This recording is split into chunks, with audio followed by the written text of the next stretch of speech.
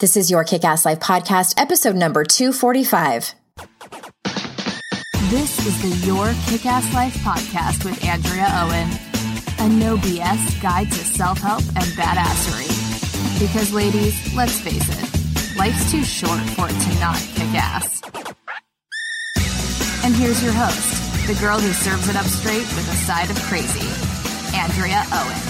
Hey, ass kickers, welcome to another episode of the podcast. As always, I am so glad that you are here. So summer is winding down, and I don't know about where you live, but over here in the South, it's sort of that time of the summer where we'll get a couple of days where it cools off a little bit. And then you're like, oh yeah, fall is coming.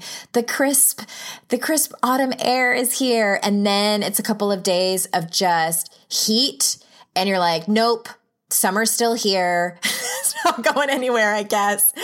Oh my gosh, it's one of those really hot days. We're in a couple of hot days right now as I record this. And the humidity, if I don't go outside for a run before probably 8:30 or 9, if I'm not done by then that humidity, I feel personally victimized by the humidity if I am out running after 9 a.m. It is brutal. But alas, I carry on. I wanted to tell you real quick before we jump in that we are in the final days of the early bird pricing for the mentorship. We are down to just a couple of spots left. And on September 9th, the price goes up. So if you've been kind of thinking about it, I know there was a couple of you on my live Q&A jam that I did who were kind of thinking about it. And I don't think I've seen your applications come through, but even just filling out the application can get you clear on if you feel like this program is for you. This is not a beginner's course. I teach a more beginner's course in January called Raise Hell, but the mentorship is really about huge transformation. It's about commitment to the work. It is the Daring Way curriculum, which I usually facilitate only in a one-on-one setting, but I've decided to roll out some live retreats. And this particular program allows you the convenience of staying home. And we still get to meet on video so I can see your beautiful faces and we can connect that way. So head on over to yourkickasslife.com/mentorship. You can read all about it, fill out an application and see if it's for you. And hopefully we will get to hop on the phone to chat about it. So today I have a listener Q&A episode for you. The questions brought to you from one of our Patreon pledges, and I will talk more about that in the episode a little bit. And it's such a great group of questions, actually more than one question, that I was kind of like, I can't believe I've never talked about this on the podcast, 245 episodes. And this is the first time. So I'm so grateful for this listener for asking these questions about what do you do when your family or your partner just kind of isn't on board with your personal development or some other kind of nuanced struggles and challenges that this particular listener is bringing to us today. I have brought on my best friend in the whole wide world, Mrs. Amy Smith. And she's actually been on the podcast, I don't know, several times for different varying things. And you'll hear about some other podcast episodes that we've done together. And I've linked those in the show notes. But she's one of those people, first person I thought of because this is what she specializes in. And I am excited for you to have a listen. And I have also linked to Amy's site in the show notes. She is also known as the Joy Junkie. And so without further ado, let's start this conversation. And we're live with Amy Smith. Amy. Yay! I'm so excited to hang out. It's been a minute since you've been on the podcast. I was looking and we haven't even Skyped for 9 months. So I think that was probably the last time. It's been a while. Oh my gosh, you could have had another baby in that time period. I could have. Which my ovaries won't. Did you say ew? Yeah. For those of you that don't know, Amy Smith is child-free by choice. Yeah. My ovaries, on the other hand, are wanting more babies, but my husband, that's a no for him. Oh, yeah. I just want to hold someone's baby and smell it, and I'll try not to bite it, but I can't promise. Just a little nibble, just a nibble on a cheek or a thigh. Yes. Okay. So that's happening, and I wanted to ask you. I haven't even asked you about this. Okay. I don't like it when I don't know about things. I hate when I have to find out something about you on social media, A. which hasn't happened in a while, except for your hair loss, which I can totally edit that out. I was like, what? How do I not know? No, you can leave it in. I'm totally losing hair. Yeah, it's a mess. Literally. Okay. Well, and I haven't asked you about this because there's been so many things going on in our lives, other things that we've been talking about. I did, for those people that follow me on Instagram, probably know that I'm mildly obsessed with Instagram stories. And I know that a lot of you that listen to the podcast watch my Instagram stories. So I thought it would be funny. So how it started was, you know, Glennon Doyle Melton and my friend Elizabeth Yalto are doing, like, you can use the option, like, ask me questions. And I think you've done it before. Yeah. Where people ask you questions. And so I started harassing my friend Elizabeth and asking her just these dumb, ridiculous questions. Like, have you ever done a sit-up and farted at the same time in front of anyone? Have you ever called out the wrong dude's name during sex? Like, just these ridiculous questions. I sent her like 10 of them in a row. And I was cracking up. I don't know if she was cracking up, but I was entertaining myself with my questions. So I took it to my audience and I said, I want you to ask me questions, but nothing about personal development. Just ridiculous questions. Some of them were so funny. This one woman asked me, if you were a giraffe and it was the first day of work, what color would your tie be? Duh, red. It's a power tie. No, I said an extra long one with hot dogs printed on it. That would be my preference. I did have to think about that for a minute. But someone asked me, have you ever pooped your pants? Oh. And I don't know if you remember, but I had that episode. It was like 4 years ago when and I'm not ready to tell the full story. I know I PM'd a couple people because they were dying laughing, just the tidbit of the story that I did tell them. And I had shoulder surgery and I was really constipated and I drank this stuff that was like rocket fuel for your bowels. And I had an experience. So I need to get that together. I need to get myself together to tell that full story because it's hilarious and it involves like Dulcolax suppositories and yeah. Do you remember that? Yes. Q-tips. Of course I remember that. I remember that. Horrible. And it was so funny when I told the story to, you know, obviously only the people that are close to me. There were so many funny details about it. I'm like, I need to write this all out. And then I thought, I wonder if I should put this as a blog post because it's pretty damn funny. And then I was like, no, people are going to be so horrified that I shit. Well,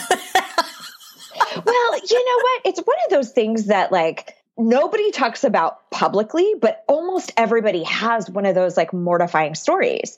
I'm a total poop smuggler, by the way, because I had a situation when I was young. I was probably like 12. I was at my aunt and uncle's house. They bought an old schoolhouse that they converted into their home, but it was built in like the late 1800s. And so I couldn't get it to fucking flush. Oh my God. So I was mortified. I didn't grow up in a family where we talked about excrement and stuff.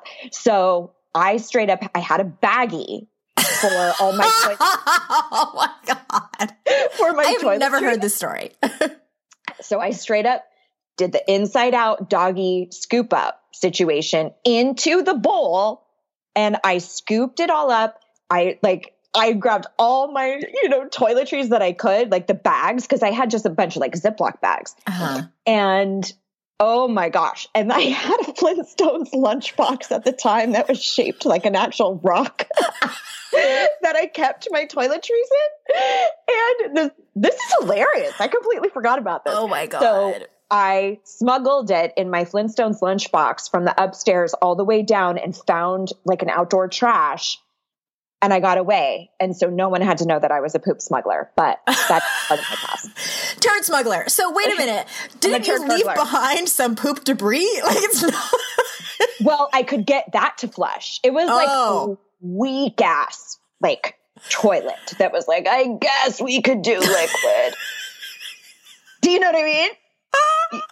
You know those types of toilets. I thought that the story was going to end with you forgetting about it. And then as a parent, I can totally understand opening up a Flintstones lunchbox and being like, who the fuck shit?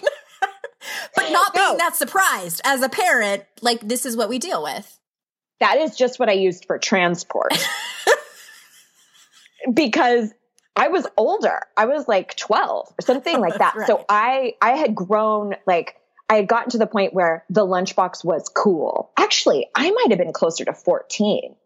Oh my God. Yeah. But no, Turds mother. and I think I told my family later, like many, many years later. I can't remember, but I know somebody that had a similar story, and they were dating someone, and that happened, and the toilet didn't flush, and they had taken a big old turd, and they had gotten a ladle from the kitchen. Stop. Oh my God. It wasn't me. I honestly don't know what I would have done. I have probably been in that situation before, that mortifying situation of, oh my gosh. Yeah. There's that movie, I'm sure people listening have seen it. It's called The Big Sick. Have you seen it? No, I haven't. Based on a true story. It's a really cute love story. And in the beginning, they're on a date, and no, they sleep together. And I can't remember if they were dating or not, or if it was like a one night stand situation. And she wakes up in the middle of the night, and he has a roommate that sleeps on the couch, and the bathroom's right there, and she has to poop, and he's there, and she's like, oh my God, what do I do? And everyone's sleeping. And then he wakes up because he's like, where are you going? She's like, I'm going to go across the street to the diner. It's like 2 a.m. She's like, have some coffee. And he's like, why? And she's like, I don't know. I just feel like coffee. And he's like, can I come with you? And she's like, no, and it was like really weird, And then she breaks down. And she's like, I have to take a shit. And your roommate's sleeping right there. And I just died. Who hasn't? Yeah, that happens. It happens. Oh my gosh. My question was, who has to shit in the middle of the night? And I asked that out loud as we're watching the movie, and my husband raised his hand. Stop it. Really? Never. I never, ever, ever have to poop in the middle of the night. Like, I don't think that's ever I'm going to have to talk to Jay about this, because this is an abnormality. So is this podcast about personal development? Yes. Though? Because, no. okay. Today, the listener Q&A is, I took a shit. No. We are a class act. Sorry, guys. We got a little ahead of ourselves. I really hope this isn't somebody's first episode that they're listening to. And they're like, why did my friend recommend this? Oh my God. Shitting in your lunchbox, turd smugglers. Okay. Moving on. Oh my God. Good. All right. This is a no-nonsense show.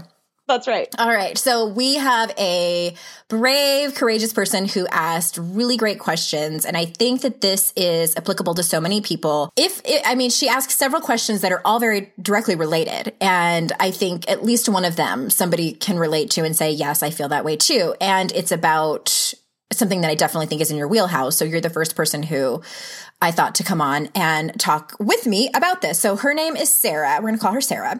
And her main question is, how do you navigate family and friends when it comes to your self-help journey? So there are 3 parts to the first section of her question. She says, whether it be your spouse or your partner who is trying to help, but maybe too pushy, or you feel like you're disappointing him when you are not reaching your goals quickly. And then she says, or maybe your family who may be trying to protect you. They don't exactly discourage you, but are not exactly supportive of your big goals.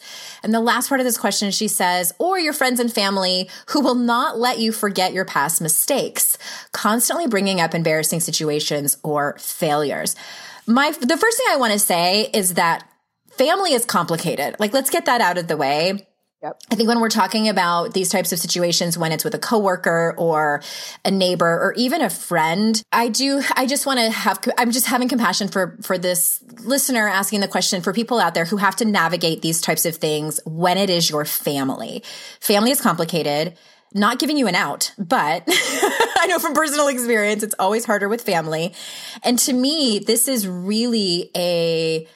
a matter of needing to have some difficult, possibly awkward conversations and boundary setting. So I'm going to start with the first one about her partner. Partner's trying to help, but maybe too pushy, or you feel like you're disappointing him when you are not reaching your goals quickly.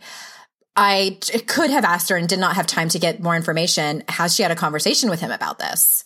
What do you think? I feel like it's a boundaries and conversation that needs to happen with him. Well, the first thing that I thought of, which I completely agree with you, the first thing I thought of is, you feel like you are disappointing him. To me, what that is a story. Like, that she's made experienced, like a snide comment or something like that. Maybe not even snide, just a comment that you read into and went, that must mean my partner is disappointed in me, or they don't think I'm going fast enough. That to me makes it sound like there hasn't been a conversation, but you've just inferred what they mean. Mm-hmm. And that means that you actually have to tell him that. And one of the things that I will tell people to use as sort of a tool, like an entry point in conversations like this, is to claim that part and say, hey, babe, there's been some stuff that's been going on for me.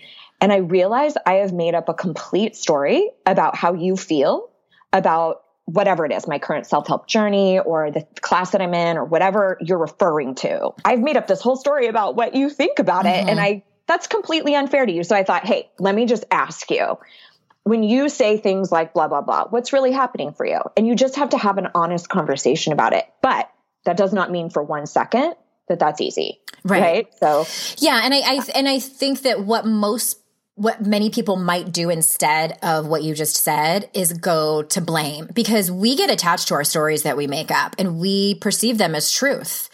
And I don't know if that's where she's at, but it sounds like it might be that way. And instead of saying, you make me feel like you're disappointed in me.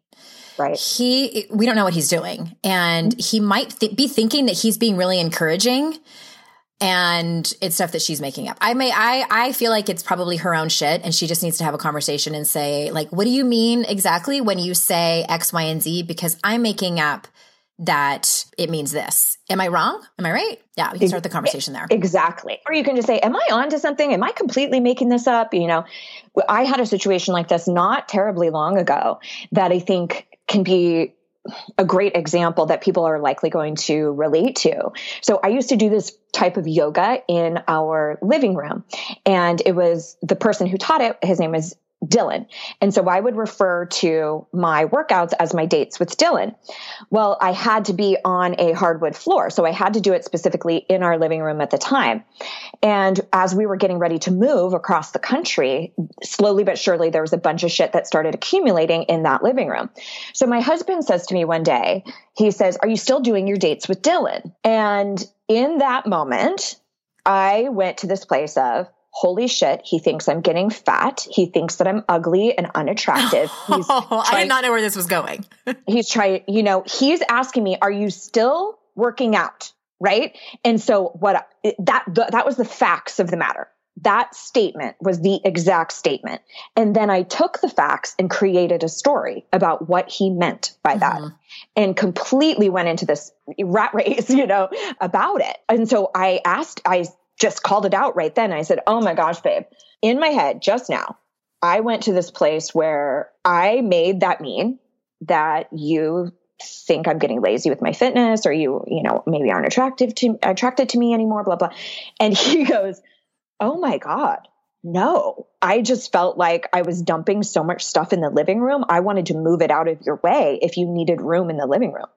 Like, he was concerned about him and if he needed to do a task in order to make my life easier. And I created a completely different story. Yeah.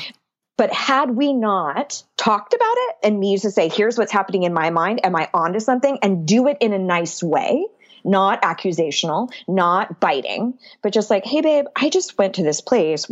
Am I onto something? And then he could go, oh my God, no, not at all. And then squashed, done. Easy, done. Mm-hmm. Yeah. It's so much easier. And then that takes practice. And for sure, I think the first step though is noticing when you make up the story right away, because we make up stories. It's just what our brains do. It's part of the human experience. And we might not notice until days later when we're being passive aggressive or picking a fight about something else completely. And then we realize, like, oh, that comment that he made started this whole thing. And that takes practice. I know for me, I've had to really work on it. And now I know pretty much immediately when I make up a story. And I usually totally. And sometimes I have to clarify, like the example you just gave, but usually I know that it's total BS and then I just made it up and move on. Well, so here's what's sticky about these sort of situations. Like, that's great if you can do that in your own mind and move on. I think a majority of people start to gather evidence. So let's say I didn't say anything. And so the story that I've created is one of what this listener wrote in. Like, I'm disappointing him. He wants me to reach my goals much faster. He's being really pushy. Like, you had this story, right? So had I not said anything, it's likely that if my husband said something like, ooh, those pants are looking nice and tight, and it was a sexual reference, that I would make it mean, oh my God, he thinks I'm fat. He thinks I'm unattractive. He thinks I'm letting myself go. Or if he made a comment about, oh, I think she's a really attractive person, I would have spun that all out. So then that's what happens then once you create a story, you start gathering evidence to support it. The antidote is to talk about it. And like you said, it does take practice. Oh my God. Well, that brings me to the next question that she has, and talking about her family, where she says, maybe your family's trying to protect you. They don't exactly discourage you, but not exactly supportive of your big goals. My first reaction is like, well, then just don't tell them about it. Mm-hmm. And it really depends on who the family members are. And I think that what can happen is we get so excited about our future and what we have going on, and no matter what the goals are, we assume that our family is going to be the first point of contact. They are required to be the most supportive, and that is not always the case. Their own shit comes up, and I think she has two choices. She can either have a conversation, same what we were just talking about, with her family, and from a place of kindness, and just say, I get that you are trying to be supportive, and I so appreciate that. And I know how much you love me and want to see me do really well. But when you say this, I interpret it this way. And I just feel like there might be a different way to support me. Again, you can probably put better words around it, Amy, but, or just find different people to be your support system and be your cheering squad, because they might just not get it. They might not have the ability to be the support system that you need. Right. And a lot of times we want them to be that support because we love them. But a lot of times I will say, speak your truth into ears that can hear you. Not everybody has the capacity to hold your biggest vision. And it's not a bad thing. It's a matter of— It doesn't make them wrong or bad. Exactly. It just means that they have a certain set of beliefs that they're operating under. So many years ago, when I was transitioning from a career in makeup artistry into personal development, here I am leaving a company that had full tuition reimbursement for collegiate endeavors. They had incredible benefits. I mean, it was unreal, right? So when I start telling everybody, oh, I'm going to be a life coach, I'm going to start my own business, and I'm going to leave all of this security, everybody came out of the woodwork with their own limiting beliefs, right? They came out saying, well, what are you going to do about insurance? Well, what are you going to do if we have another recession? What are you going to do? And what they were saying was, I love you so much, and I also have a shit ton of disempowering beliefs myself. So I'm worried about money, and I'm worried about insurance, and I'm worried. And so they put it on you, and they don't really realize that. So I think, Andrea, to your point, I am absolutely on board with not choosing them as your confidants. But what happens for many of us when we get involved in personal development, it becomes like you joined an MLM, right? And now you're all excited about how you're talking kindly to yourself and how you're embracing self-love and courage and all of those things. And so you start petitioning to your family, right, and want them, hey, I have a really awesome opportunity for you, Mom. And you should read this book. And they're not in that place. No. They're going like, holy shit, Andrea joined a cult, or now she's got, hippie friends online, and it's weird. So yeah, I can't advocate enough to really, with clear eyes, look at the people who can champion your biggest life. And please acknowledge that for many of us, that is not our family. Yeah. I mean, I'd say it's more common than not. What do you think? I totally agree. And where I saw this as well is when I got into recovery. And for me, my first step in recovery was Alcoholics Anonymous. And I was so proud of here I go to these meetings where they celebrate every day that you're sober, and you get almost literally a medal. You get a chip when you have 30 days and 60 days and 90 days. And when you have a year, they have a cake, they have a party. And my husband was still not even fully on board that I had a legitimate problem. And as that happens for many high functioning alcoholics, where we haven't shown major signs of falling apart. And he wasn't congratulating me. He wasn't as excited. And I was so disappointed. And someone from Alcoholics Anonymous pointed out to me, and they said, for this particular thing, he probably won't fully understand like we do, because he's not one of us.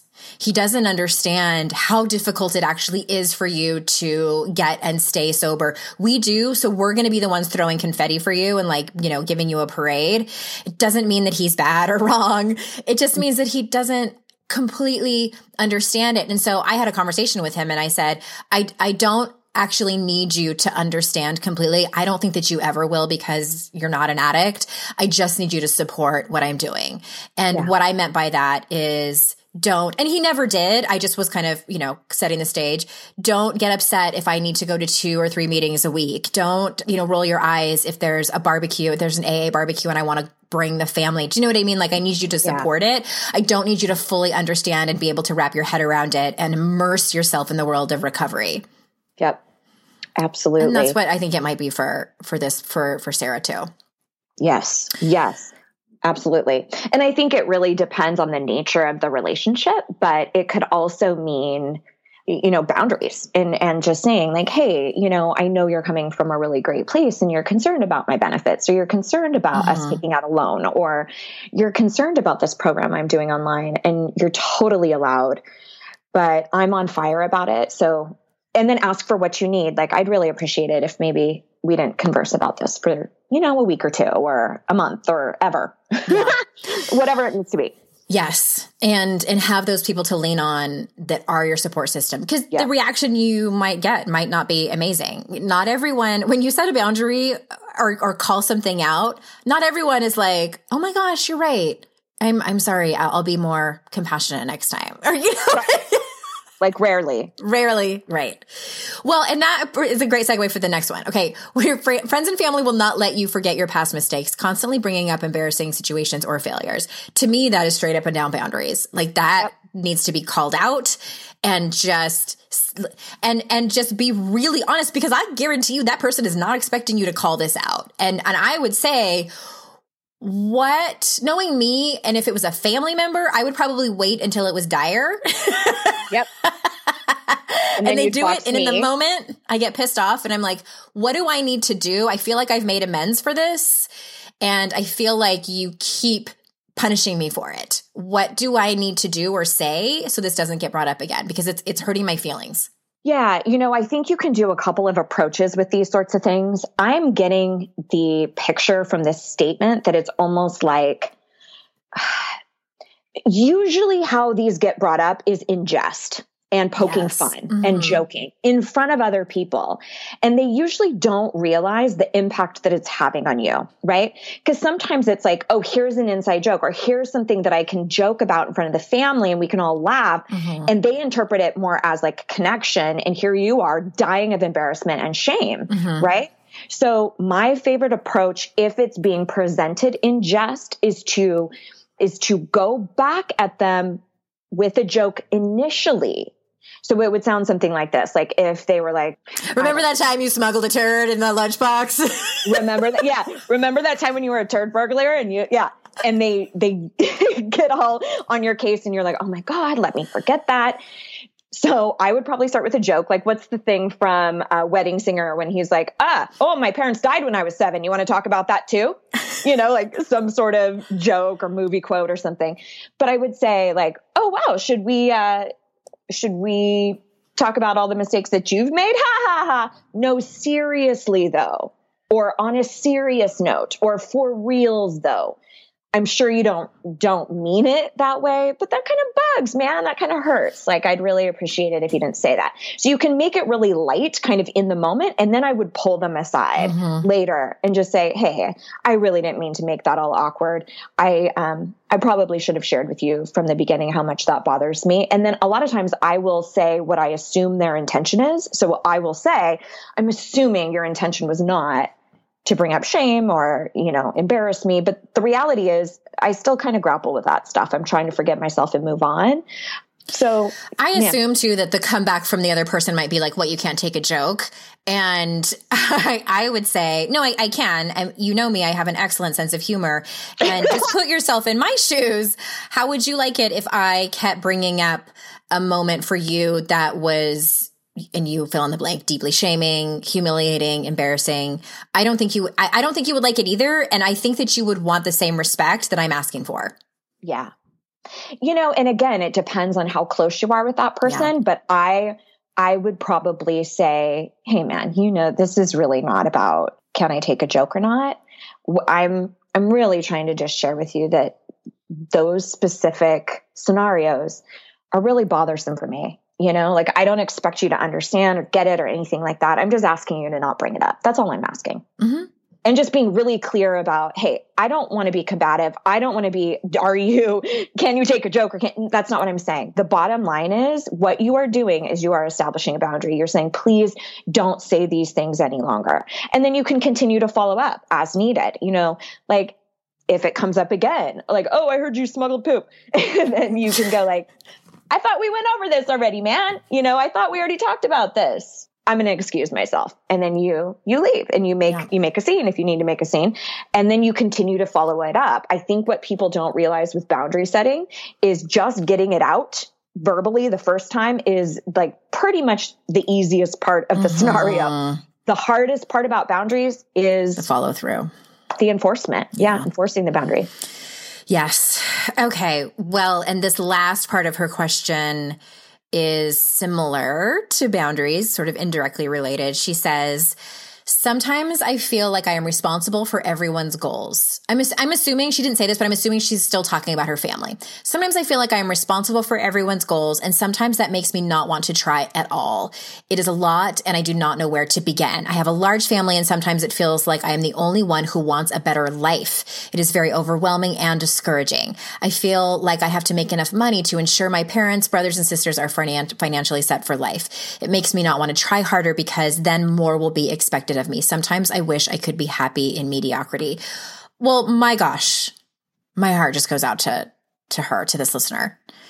And I just want to acknowledge that it sounds like she's in a really lonely place. Yeah. And I think so many listeners know what that feels like, who are really passionate about personal development and bettering themselves and being proud of the life that they're living. And their family is not on that same path. And wouldn't it be great if we could just wave a magic wand and they would all be on the same path? I am a firm believer that when our soul picks this body, that it is your destiny. I mean, for the sake of sounding really woo-woo and life coachy, I truly believe that not all of us are meant to, in this lifetime, be on this path to betterment. Maybe in the next lifetime, maybe in 7 lifetimes, they will really get into bettering themselves and the stuff that you're into, listeners out there. And I just want to acknowledge that it's heartbreaking to know how much better it is over here and not have the people that you care about the most on board with you. So first and foremost, I want to say that. Moving into tools on this, I think that I just would be really curious to know why she feels so responsible. It's so easy, I think, for me and Amy to sit here and say, and my therapist had to tell me over and over again. I had one particular family member where I felt responsible for this person's feelings over and over and over again. And she had to tell me, you are not responsible for their feelings. They are grown people. Your family, they're grown-ups. Yep. And it's not up to you. And I think that this is a lifelong lesson that we have to keep reminding ourselves. What do you think? Oh my gosh. Yeah. I mean, I can't echo enough about the compassion on yourself, but that was the absolute first thing that I picked up on is I feel like I am responsible for everyone else's goals, because as you read the rest of it, now you start to see that's her belief. Yeah. She believes I am responsible for everyone's goals. And then that affects all of her behavior and all of her emotions. So, which is like, spoiler alert, if you believe you're not enough, you're going to feel like shit and probably act like a people pleaser. So if you have a belief that is disempowering, that will filter in the rest of your life. So you see that she's saying, it makes me not want to try. It makes me want to take a step back and I get overwhelmed. I get discouraged. So here I see that there's a belief that you're holding on to, that is impacting how you're feeling, and it's also impacting how you're behaving. And the great news about that is you get to change that belief. And I think the first place to start doing that is to unpack that responsibility. And so I would put at the top of a journal prompt, or top of a journal page, I would write the prompt of, what is my attachment to responsibility for everybody else? And just free write and see what is behind there. And one of the things that I love so much about the work of Byron Katie is she always talks about what's true, like what is really true. So if you are to take a statement like, I am responsible for everyone in my family, or I'm responsible for everyone else's goals, then you ask yourself, is that true? Right? Mm-hmm. And then, well, yeah, it is true. Nobody else is going to take care of da, da, da, da, da, da. And then you follow it up with, can you know without a shadow of a doubt that it is absolutely 100% true that you are solely responsible for everyone else's goals? Yeah. And then you have to grapple with, no, this is actually just a belief. This is something that I'm holding on to.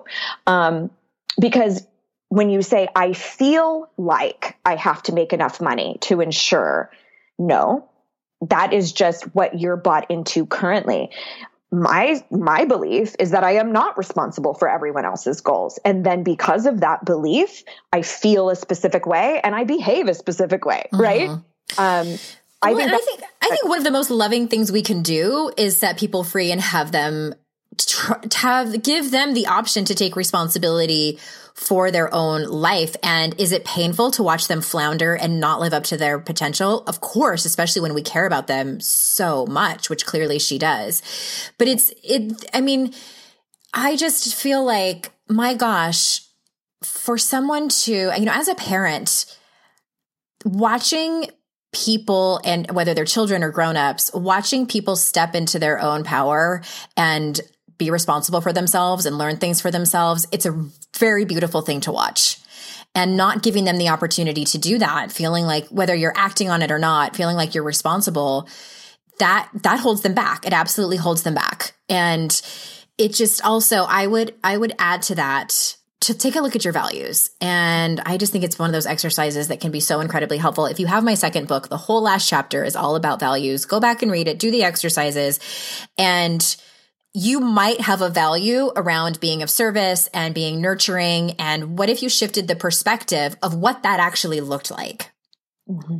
I believe being of service and being nurturing absolutely is about showing people how to take responsibility for their own lives and be in charge of themselves. Mm-hmm. Definitely. And something that I would say too is, especially if you are a part of a large family and it feels like there's kind of this through line with all of the questions that she's asked. And I would guess that there's a piece of, and again, I'm totally making this up, but grab it if it hits home and disregard it if it doesn't. But I would guess that there's a piece of an identity that you are attached to. Like, I'm the strong one, or I'm the oldest. Yeah. I'm the one who takes care of everybody, and there might have to be a legitimate severing of that identity. And I think that a therapist, a coach, a group program, somebody who's in your corner to hold your hand as you grapple with that, because we don't easily lose pieces of our identity. Mm-hmm. So, and a lot of times they're in direct opposition. Like, I want to be free and on my own and independent. And I also love people leaning on me. I love being the one who's responsible. And sometimes there's a mourning process of losing that piece of your identity. So get support, my friend. You deserve it. Yeah. My heart goes out to her, and it sounds like I make up that she might be the oldest. She might be like the responsible one in quotations. And and it might also be, again, I'm making this up, but it might also be a case of where she kind of, maybe she gets a promotion or a great job or buys a new car, and the family's like, oh, maybe, who do you think you are? Like that type of thing, or making jokes about where she is at in her life, et cetera, et cetera. I'm going to put a link in the show notes. There was this really great post that Elizabeth Gilbert wrote years ago on tribal shame. And I don't know if it's going to hit home or not for this particular listener, but for those of you who have experienced kind of where you are feeling like a little bit of an outsider in your family because you are into personal development or bettering yourself, or, make more money or have a college degree than your family, and people have have made comments about it and things like that. It's really interesting to read, but it's directly related to what you were talking about, Amy, about shedding this identity of who you are. And it runs really deep because it's this biological need that we all have to belong. And especially when it's your family of origin, this first, for lack of a better word, tribe that we belong to, when we don't feel like we belong anymore, that is devastating from a biological level, not just from an emotional level, but parts of our brain tell us, if you don't belong to this group, then you will die. And that's also what shame is. So it's super interesting read. Thank you for coming along on this journey with me with this fabulous listener. Yes, I love it. And, one of the things that I did want to say too is that this is a common concern. This is not like, oh, I'm just having this weird problem navigating friends and family. No. That's like a thing that happens when you get involved in personal development. And I can actually send to you, Andrea, I did a podcast specifically on this, like growing pains of personal development. And when people don't get it, they don't get what you're into. Yeah. For sure. We'll put that in the show notes. And then you and I did a podcast where I had you on and I interviewed you all about having hard conversations where it's much more specific. So I'll pop that in the show notes as well. Cool. And you know what? Coincidentally, just yesterday, I was listening to a great Dear Sugars podcast specifically about this, about entitlement from one sibling who's doing better than the other. So lots of resources for you to continue your work. We'll put it all in the show notes. This listener and the rest of them are going to have a lot to chew on. And thank you everyone so much for being here. Thank you, Amy, of course, always for being here. And until next time, everybody, I will see you all out in cyberspace. Bye-bye.